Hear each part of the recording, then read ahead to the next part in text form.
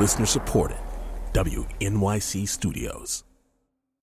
I mean, I'm the kind of person who thinks that we should be ourselves, because I think if we can be ourselves and just be completely transparent and honest about who we are, we're not perfect, we're super messed up. Just like come along with me on this super messed up journey. I don't know what's going to happen, but like, you know, if you want to come, you know, you'll probably cry. That's Kelly McEvers. She's a longtime NPR correspondent and the host of All Things Considered.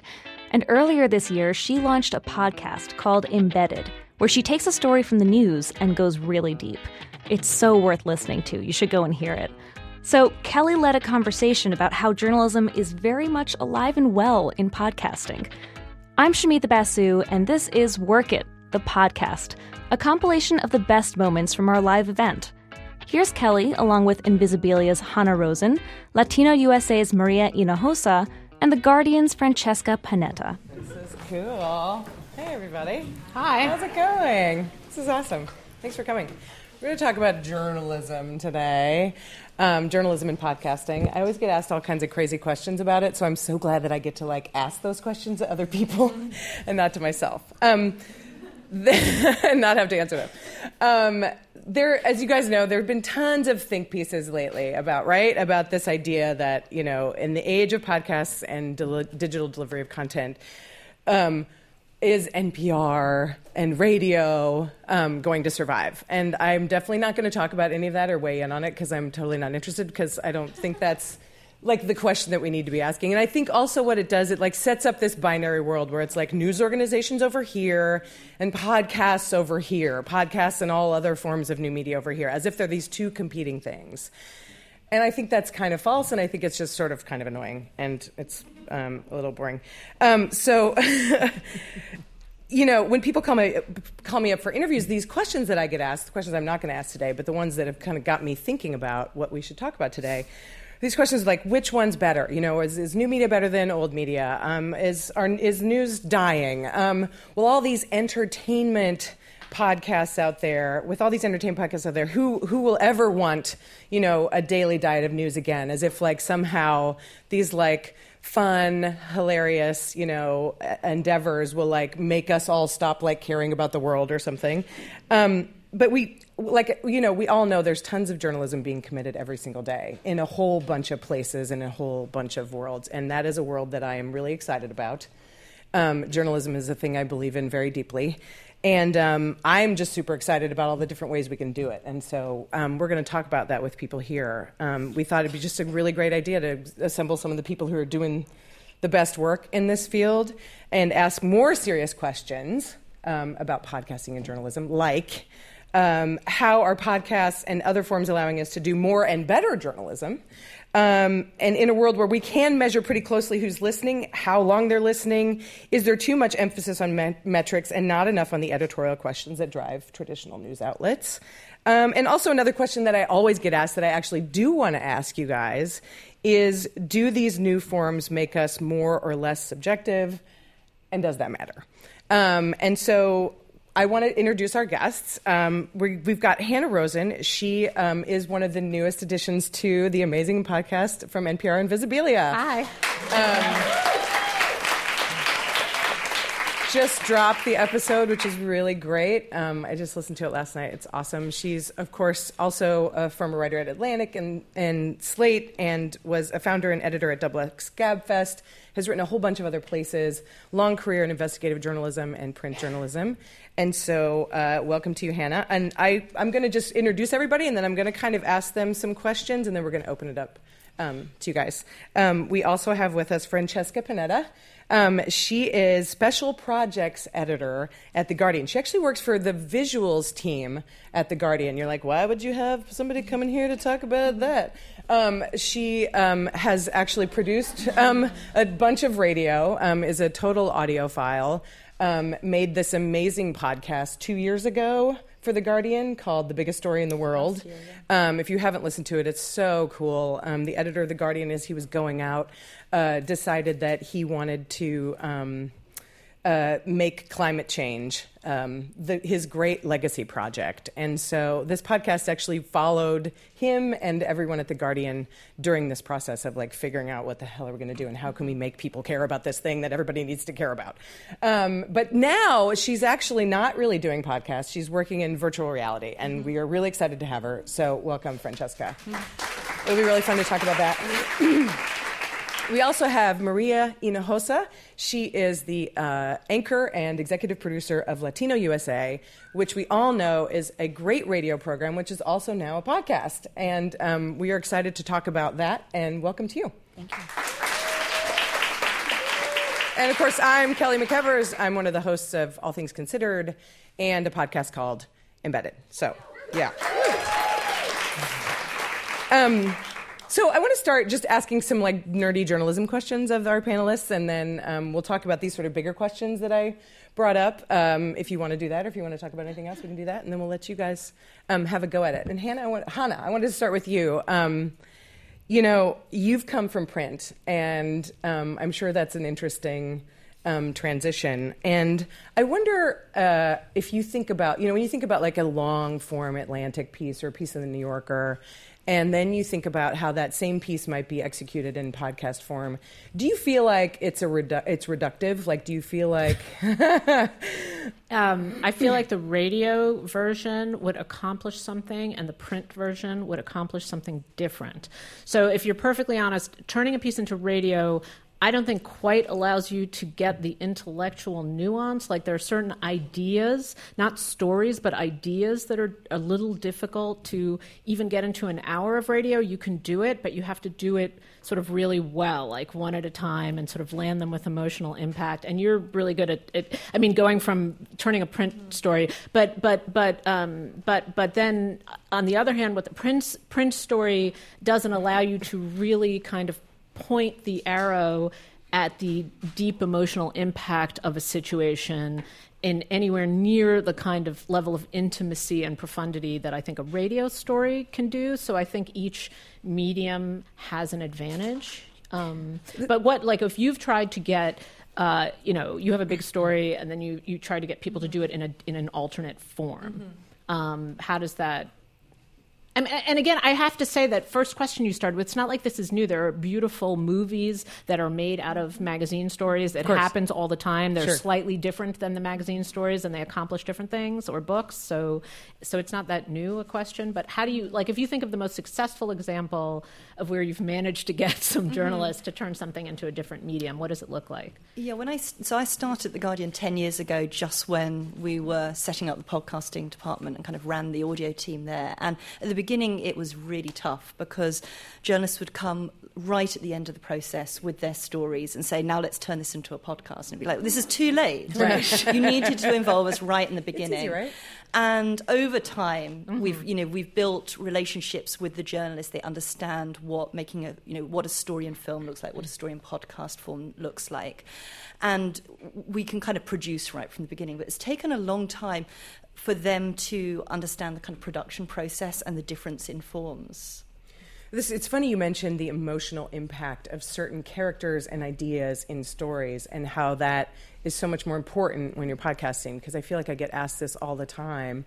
And it seems kind of like a gendered question to me sometimes, where it's like, your stories are so emotional, you really get at the emotion. And, you don't normally do that in the news and stuff like that. So, I mean, I know that we actually do have to do that when we're making good radio, because we want to connect with people. We want the stories to create some kind of empathy. But I wonder about that, like just this idea of like more emotional than a print story. I think it can be personality as well. It doesn't have to be kind of saccharine emotion. Right. So what we started to do when we set up our podcast was like irreverence and humour. So it's like it's got the kind of rigour of journalism, but we can add kind of character to it. So I think that it can be emotion in a really kind of broad scale. Also, anger is an emotion. Fury is an emotion. Yeah. I mean, as it happens, like a lot of my stories have men crying, but that's not the only way to express emotion. There are happening. other ways. So. Did you want to talk about that? Just this idea of like making, pieces emotional and connecting with people in that way. It's actually very interesting because many times in my career, because of who I am, the fact that I was born in Mexico, I'm an immigrant, I'm a woman, I studied at Barnard College, so it must mean that I'm a feminist, I'm a short person, so I must have some kind of short person's agenda, I didn't know there was such a thing. That's awesome. No. Sweet. And actually, at my core as a journalist, I always understood that it was about connecting with the heart. Mm-hmm. And I think that is an agenda that great journalists in the history of this country have had. From Edward R. Murrow to Frederick Douglass, it was about making that connection. So for us, in terms of Latino USA, which last year won a Peabody, I think because we were able to do this, we're very, very proud of that. You can say it again. We won a Peabody last year.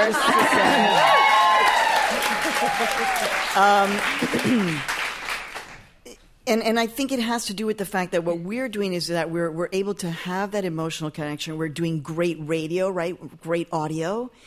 But then you've got to have the great journalism. That's what we're able to do. And I think that's what this panel is about, is that it is about creating a sentiment, a moment, something that you are lingering on. But it's also that you're learning something very profound about our country or about the world or about an issue. And those two things are coming together. And I think that's the best of journalism. And you know what? As a woman, I understand the issue of it being a gendered question. But actually, I think it's actually more an element of a great journalist. And I actually learned to really hone that from Scott Simon when I was his producer. He's not a woman. Most of the time. Okay, great journalism. What is it? Like, what if people are wanting to make or saying like, do I do the podcast about comedy, or do I do the podcast that's about journalism? What would you tell them? What are the elements that they need to have? Right, they need to connect on this emotional level, but what else do they need to do? You're saying do if somebody's trying to start a podcast? Sure. Yeah, I don't know. I just threw that out there. Or just so as a newcomer to the audio world, I would say the thing that I love the most about it is that it just feels like it's going in 100 different directions at once. Right now it still conceives of itself as a fairly like a small kind of club, but it's moving away from that idea so that that's what's fun about it. There's like space for the comedy ones and space for, whole podcasts about investigative journalism and other ones about crime. There's so many good podcasts right now that I think it's history podcasts. If you ever look at the top charts, they're just a churning of these. And Bill Simmons. Endless, incredibly. And it's actually great. That's what I like. So that question of, can you do real reporting? Can you do news? And of course, it hasn't been maybe, nobody's figured out exactly the most fulsome way to do it yet, but that's why it's cool, because people are doing that. But there is something about, I think, and I consume it all in multiple ways, but there is also something about not laughing your way through something that is journalistically really important, where there is meat. And we have to also recognize that if we are journalists, we have a role to play in this moment in history. So I want to laugh. I want to be entertained. But at the same time, when I'm hearing an investigative piece, it's not about, it's not about that at that moment. It is understanding, I'm going to go deep into this, and this is the great thing about American journalism that we can do. But there are documentaries. I don't understand that there are documentaries that are investigative and break news even. So sure. Why couldn't there be audio that is documentary and breaks? It doesn't seem like that difficult. It's interesting. There's this assumption out there, though, sometimes, I think, when you're working in this form and other places, that it's less rigorous somehow. You know what I mean? Because you haven't sat down with the big boss editor and gone over your 3,000-word piece a bunch of times and had every single word fact checked with the little check mark. That somehow it's not as rigorous as that kind of journalism. And I always tell people, it's more super rigorous. Like, if you're going to put out 40 minutes or an hour on the radio, my God, there's going to be like 1,000 people editing that and fact-checking that. But I think that's something that kind of gets lost in the discussion, is just how important that still is. Or All those like dorky traditional things that we think about of an old newsroom, it's still like hugely important. We've got like librarians going through every single line and making sure like actually it's 35 miles, not 36. You know what I mean? Like that's super important still. Or maybe people associate podcasting with storytelling in a way, and so in their head, storytelling is something different from serious journalism, which in my head it isn't. Like they're the same. So, in some ways, and so our editing process, I was just interesting, was we have kind of the fact-checking editing process and the storytelling editing process, and they kind of exist in two places for a while, and then they kind of come together in the end to make sure we're both right and hopefully good. Francesca, I wanted to talk to you a little bit about just what you're up to, because you're like podcasting. So 2 years ago, you're like in this new world of VR. You have this amazing project called 6x9. I wonder if you could just tell us about that a little bit. Yeah. So 2 months ago, I launched 6x9, which is a virtual reality piece about solitary confinement in US prisons. And I worked on it for about 9 months. So you are in the position of a incarcerated prisoner, and you hear the voices. I interviewed 7 people who were previously incarcerated in New York and California, and 2 psychologists who've been studying the psychological effects of solitary confinement. And throughout the piece, you hear them talking to you and talking you through that kind of 9-minute experience. So it was absolutely built from audio up. All my projects are built kind of audio up, even if they're multimedia interactives, even if they're films. That's kind of always been the way that I've worked. So essentially, I kind of cut it almost as a radio piece and then started building the visuals on top of that. We built it in CGI and went scene by scene through it on top of the audio narrative. Right, and so there's also like a space that you can stand in, right, and experience this piece. Well, you put on the goggles, and all around you, you're in the cell. Right. Yeah. And then it's 9 minutes. Yeah, exactly. Yeah. And what else, and that's interesting you say audio up. I mean, is that just, do you think because that's your experience, or do you think it's because you think that's the best way to put together a story? I think both. Yeah. Yeah, I mean, like, talking heads are just not very interesting to look at. So whether it's film or whether it's multimedia pieces or whether it's virtual reality, you don't particularly want to see, most of the time for kind of interviews, I'm not very interested in seeing the people talking at me. So I would be, I think it's much better just to get the audio and then think about really creative visual treatments around that. Mm-hmm.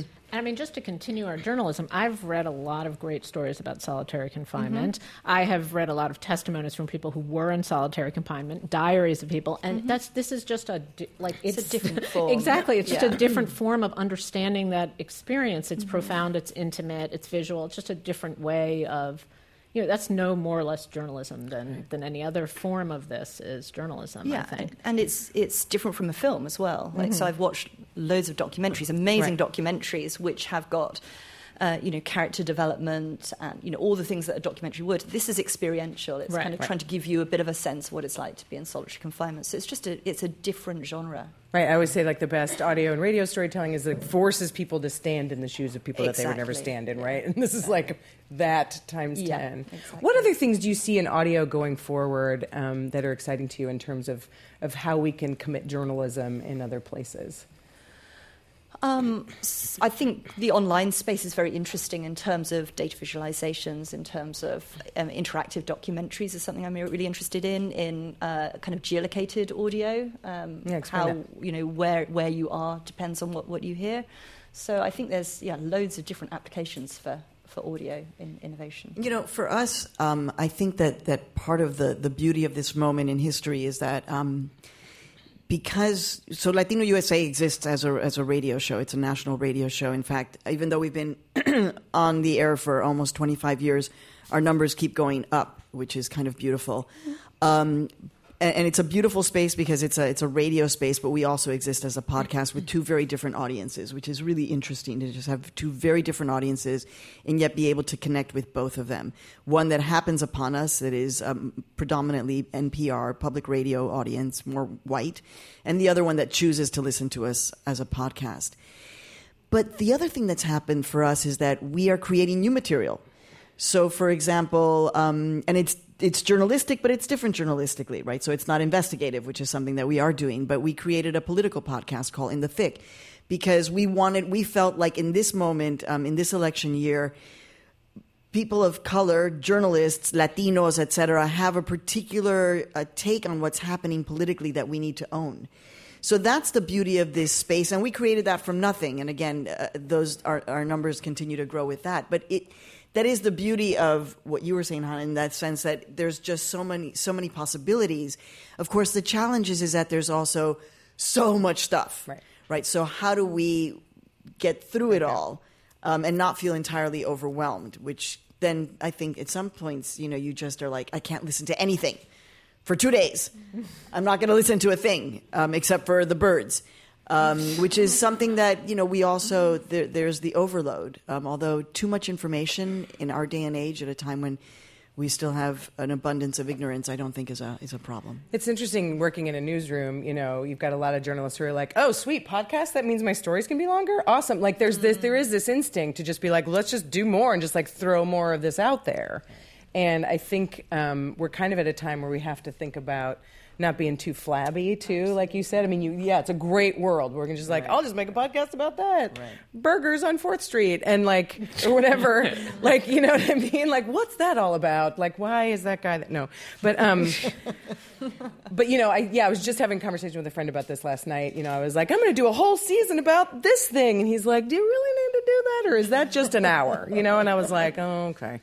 But so it's a thing to think about. We're in this sort of luxurious time where we can just we feel like we can do anything. I don't know. I'd love to hear everybody's thoughts about that. What do you think, Francesca? That's certainly when I'm doing kind of training for new producers. I'm always keep it tight. It's so, especially the length. You're talking about kind of the whole series, but just one podcast. Don't let it just sprawl and sprawl. Keep it tight. Right. If you're in doubt.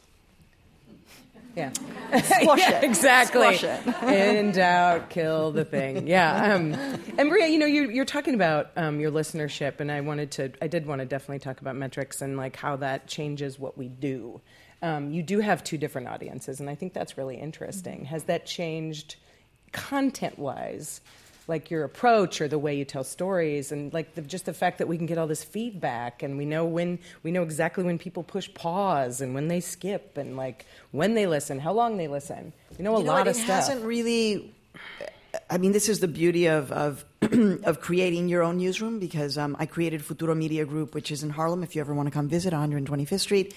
Lots of internship opportunities, some staff too. So basically, the staff has been so consistent in the sense that we're not thinking, oh boy, we have a majority Anglo audience on public radio, and we have a majority Latinx millennial audience in our podcasts, and a large percentage of African American listeners also. So no, we try to do what journalists do, right? Is that we encourage each other, we push each other to, get the best story, to make sure that it's tight, then make sure that it's journalistically sound, that's going to be great radio. And I think that integrity, that authenticity of the voice is what has allowed us to grow. But it isn't because we sit there and go oh. Now, we do know some metrics, and I have to tell you, having worked at CNN for a long time where, at the beginning of CNN, God bless them, metrics meant nothing. And then kind of when I got there, it was right when Time Warner had taken over, and there was a lot of competition from Fox. And suddenly I was in an editorial meeting for our show on prime time. And suddenly we had a metrics person who came in and he said, well, we have minute-by-minute ratings now. And you know what? Covering war, not so good for ratings. Yeah. So the metric things it's also dangerous. I think that we as producers and as journalists, this is what we do. This is how we make the sausage, right? It's our ear, it's our conversations, it's challenging each other, and that's going to make tight journalism that people want to listen to. And that's our job. Mm-hmm. Yeah. Do you guys have thoughts on metrics? Because we can say that they don't come into play, you know what I mean? But I just feel like sometimes they do anyway. Who doesn't read the comments? When they're great, by the way, they're great. When they're great, who doesn't read the reviews and the comments on iTunes? Yeah. You read them, right? You need the dopamine. You have to. So like, and then this, how even you're like, that doesn't color my decision at all. I'm going to. Okay, let me just say completely this in terms of and then I'll hand it over. We get such deeply, our love letters have become so much more intense and intimate. The hate is getting like broader. Like, stop, why do you do your show in Spanish? And it's like, we don't. Go back to Mexico. Okay, I'm a U.S. citizen. Like that kind of stuff. But the love, so you're right. I'm sorry. When you said dopamine, I was like, yep, that's us. We do get something out of that. But again, I try to make our staff really feel that it's about the great work and not about what happens at 28 minutes or 36 minutes past the hour. Mm-hmm. Mm-hmm. I want to talk about, I want to open up this door of subjectivity because I get asked it all the time. And I actually want to ask you guys about it because it's one of the annoying questions that I want to hear your thoughts on. Which is, you have feelings in this, beyond the emotional question. You have feelings in this podcast. You have thoughts in this podcast. You have opinions in this podcast. Aren't you now more subjective than you were before? Are you now not an objective journalist? What do you guys think about that? I hate this question. I'm sorry. I feel like newsrooms make this distinction in the two that I've ever worked in. The distinction is, you can't have opinions, but you can have feelings. Mm-hmm. And that's how they walk that line. And then we're good, right? Yeah, okay. We're good. As long as you don't say anything like explicitly political. Like, I'm really sad that this is happening, but I can't say one way or the other whether it should happen. I'm not sure you could say I'm really sad. If this is like, Donald Trump, I don't think you could say that either. Because I think that in Britain we embrace kind of opinion much more than in American papers. I know. Oh my God. Just you at the Guardian British for crying out loud. I love the Guardian. Yeah, exactly. We really feel at the Guardian like news is now. It's quite common. Like you get your news sources from a lot of places. Like the wires are providing news. I mean, good reporting is still important, but like what is kind of unique about the big media organizations is good analysis, opinion, and that can come with personality along with it. So I set up our Politics Weekly show about 10 years ago, and my objective was to be as unlike the BBC as possible, to get all of our columnists in and make it sound like you're in the canteen with them, kind of gossiping and hearing their opinions. They're the cleverest people in our newspaper, and you want to feel like you're sitting down and listening into their conversation. That is good journalism, but it's also really entertaining to listen to. Yeah. Do they have opinions? I mean, do they? Totally. I mean, because we have a politics chat. I had to untrain them, media train them. Really? Because they're all on the BBC all the time. Right. They know kind of what the boundaries are. Yeah. And I was like, forget all that. Try and just remember. So they could say something like, "This Trump guy, he's a joke." Yeah, absolutely. And to be honest, they really embrace it because they like that idea of they're there with, and it gives a nuance that often you don't get on kind of the national programs where you're like, okay, we have to have one person from this side, one person from that side. It's got to be balanced. It's like, actually, we're going to have all they're all going to be liberal, but with different opinions and different. And it gives it a kind of, that's something that podcasting can do that often kind of broadcasting can't do, which is be niche, be excellent journalism, be really entertaining. Right. Because we have a politics podcast too, and it's chatty, and it's when it's good, it's really funny and interesting, and it's like you feel like, ooh, I'm sitting with the smarty pants nerds, and they're telling me all the things that I need to know, and that's great. But there's no way in a million years that they would ever say anything that sounds like even close to an opinion. But I think it's still entertaining. Like I mean, this question of like, is having an opinion like inherently entertaining, and without it isn't. Yeah, well, I wonder. It doesn't have to be entertaining. Yeah, right. You just have to be entertaining without having. Yeah, exactly. For us, the thing that comes up a lot is, especially at a time when we understand the profound demographic change that we're all experiencing, and the beautiful and challenging consequences as a result. But we have been in this process for the past 50 years. So, when I was growing up, I know a bunch of you are going to be like, who's he? But, it was like Walter Cronkite, right? I mean, like, he was the dude, and there was that he set the tone for what was objective, right? We don't see the world, and I worked for Walter Cronkite. I actually wrote for Walter Cronkite. And he actually read what I wrote for him on the air as his end of the year commentary. And when I was writing it as a journalist. I was not writing it then as a young Maria Hinojosa. The point is that what we question is who gets to decide what's objective?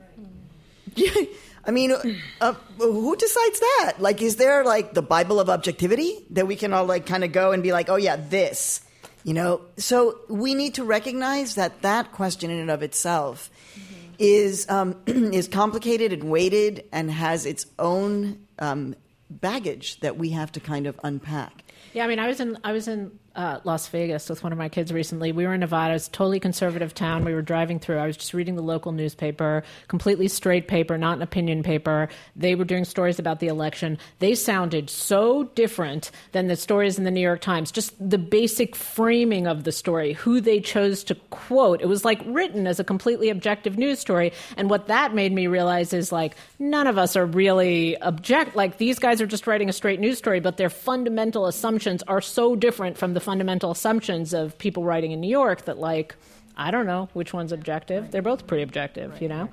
Right. Why don't we let people ask questions? Are you guys ready to do that? You want to throw some stuff at us? Push back? Argue? Criticize? Please, bring it.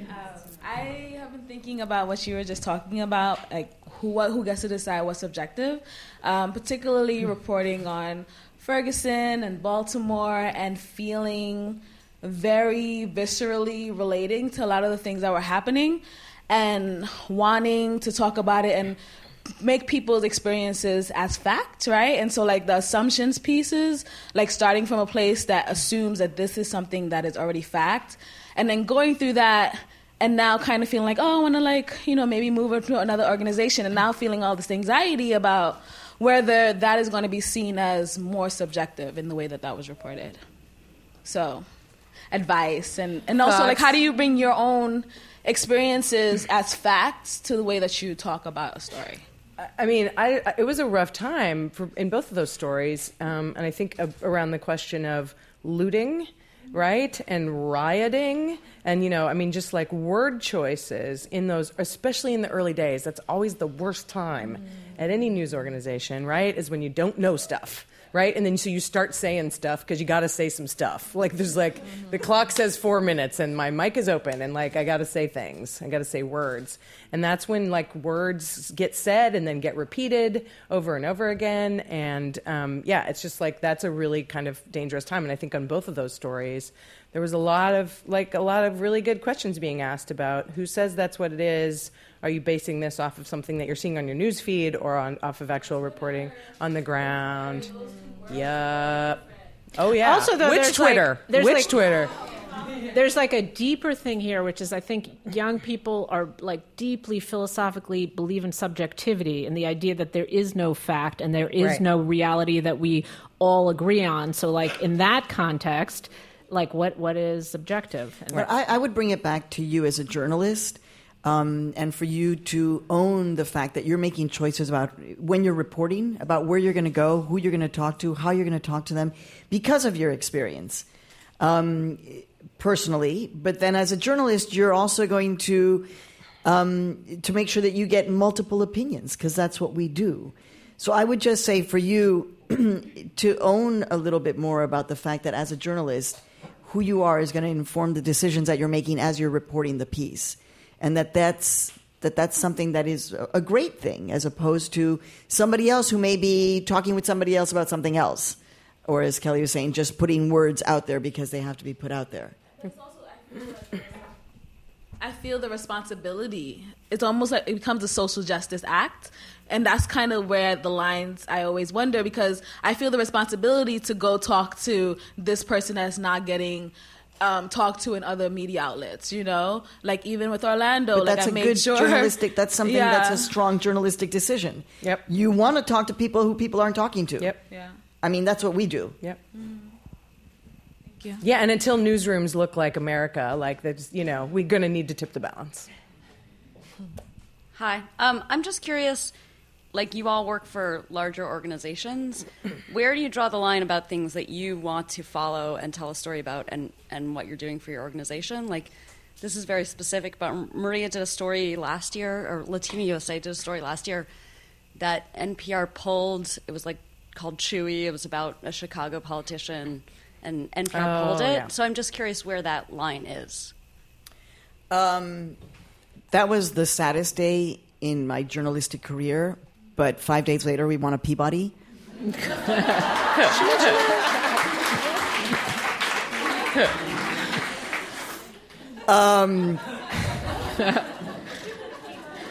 Okay, so let me try and frame this story. Chuy Garcia was running for mayor against Rahm Emanuel in the city of Chicago.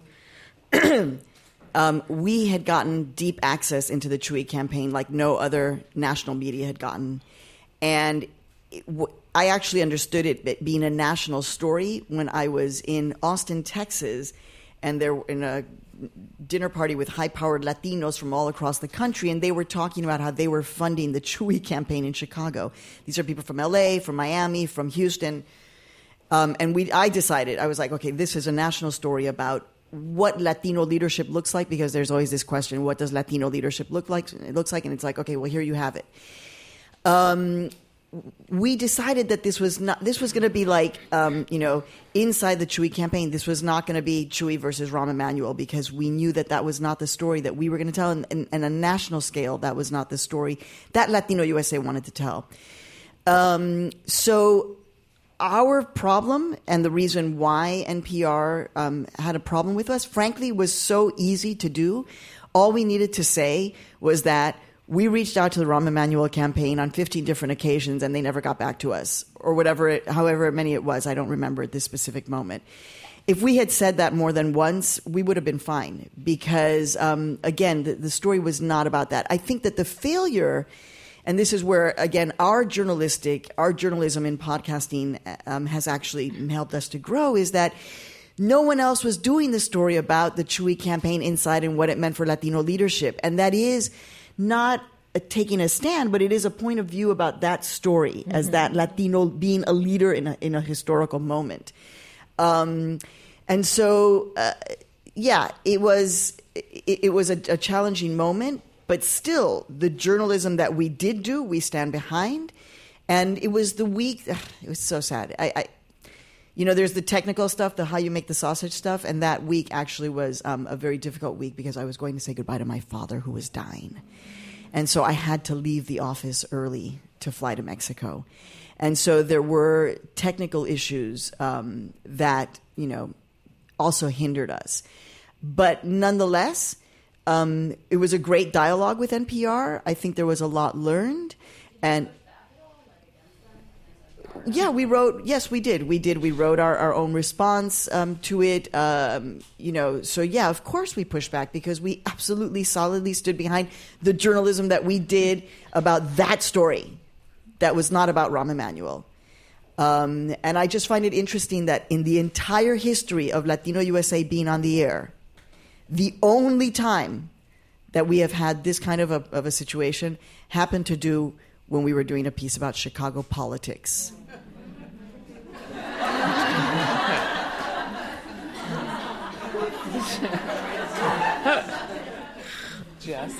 Just saying. I'm not even just saying. She said it.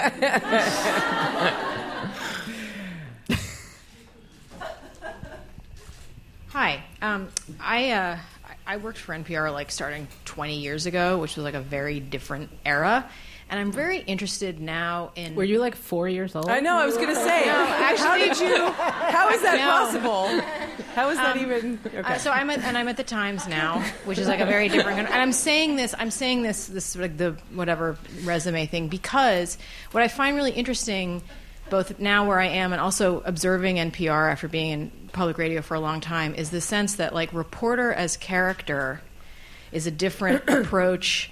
It's suddenly there's a sort of a freeing up in a way that it's not sudden. It's the 10-year overnight freeing up. But I'm interested in Kelly, your thoughts. I mean, actually all of you, and also what do you mean by reporter as character? You mean we personality? Just have kind of yeah. Yesterday we talked a lot about the sense if you're a host of a podcast that you are yourself and you're writing a character sometimes that is you but not really you, and this is actually a big tradition I think in public radio storytelling generally.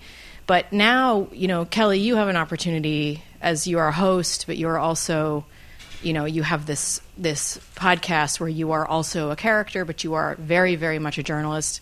And Hannah, I've just joined this, but you're also kind of filling this role in a new way. And I would actually be interested in what all of you have to say about this moment as reporter, as character, is maybe more accepted or not. Anyway, long question. I feel like you've moved through the organization doing both. So it'd be interesting. Do you experience it as a transition? Even on the news show, we're doing it so much more obviously on the news shows, right? We're being people, and for better or for worse, right? Like it's totally not perfect when we are like more ourselves, I think, on those news shows. I think there's times when it's like, ay, be quiet, stop talking about yourself. Like, you know what I mean? Like, this is the news. I do it to myself. I cry all the time. And so, like, it's just like, stop. So, I mean, I think in general, I think there's this sense that we're not Walter Cronkite anymore. Like, we're not the omniscient, all-seeing, all-knowing anchor. I'm like a flawed, messy person, and the more I can just be that person, the more likely people are going to sort of latch on. I think there's and we all know there's kind of this hunger for authenticity, right? Like, it used to be that Scott Simon was who he was on the radio, and then there was this whole other life of his that you could maybe only glean from like his books, and if you were lucky enough to go to like one of these like appearances where he would like talk about himself or whatever. And I feel like, now he's got like 1 million followers on Twitter or whatever. Like he's now like a person, and it's not like behind the scenes. It's all like in front of the scenes. And so, I think generally there's just a trend toward that on the radio.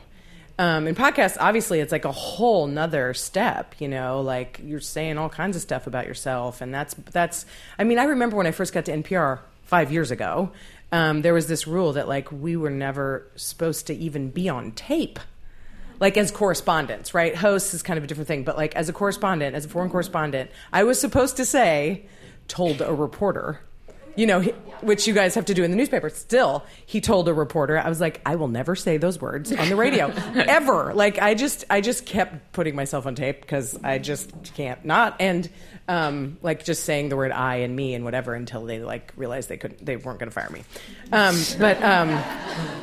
So that was just like, that was the cardinal rule like 5 years ago for correspondents, and some correspondents still do it.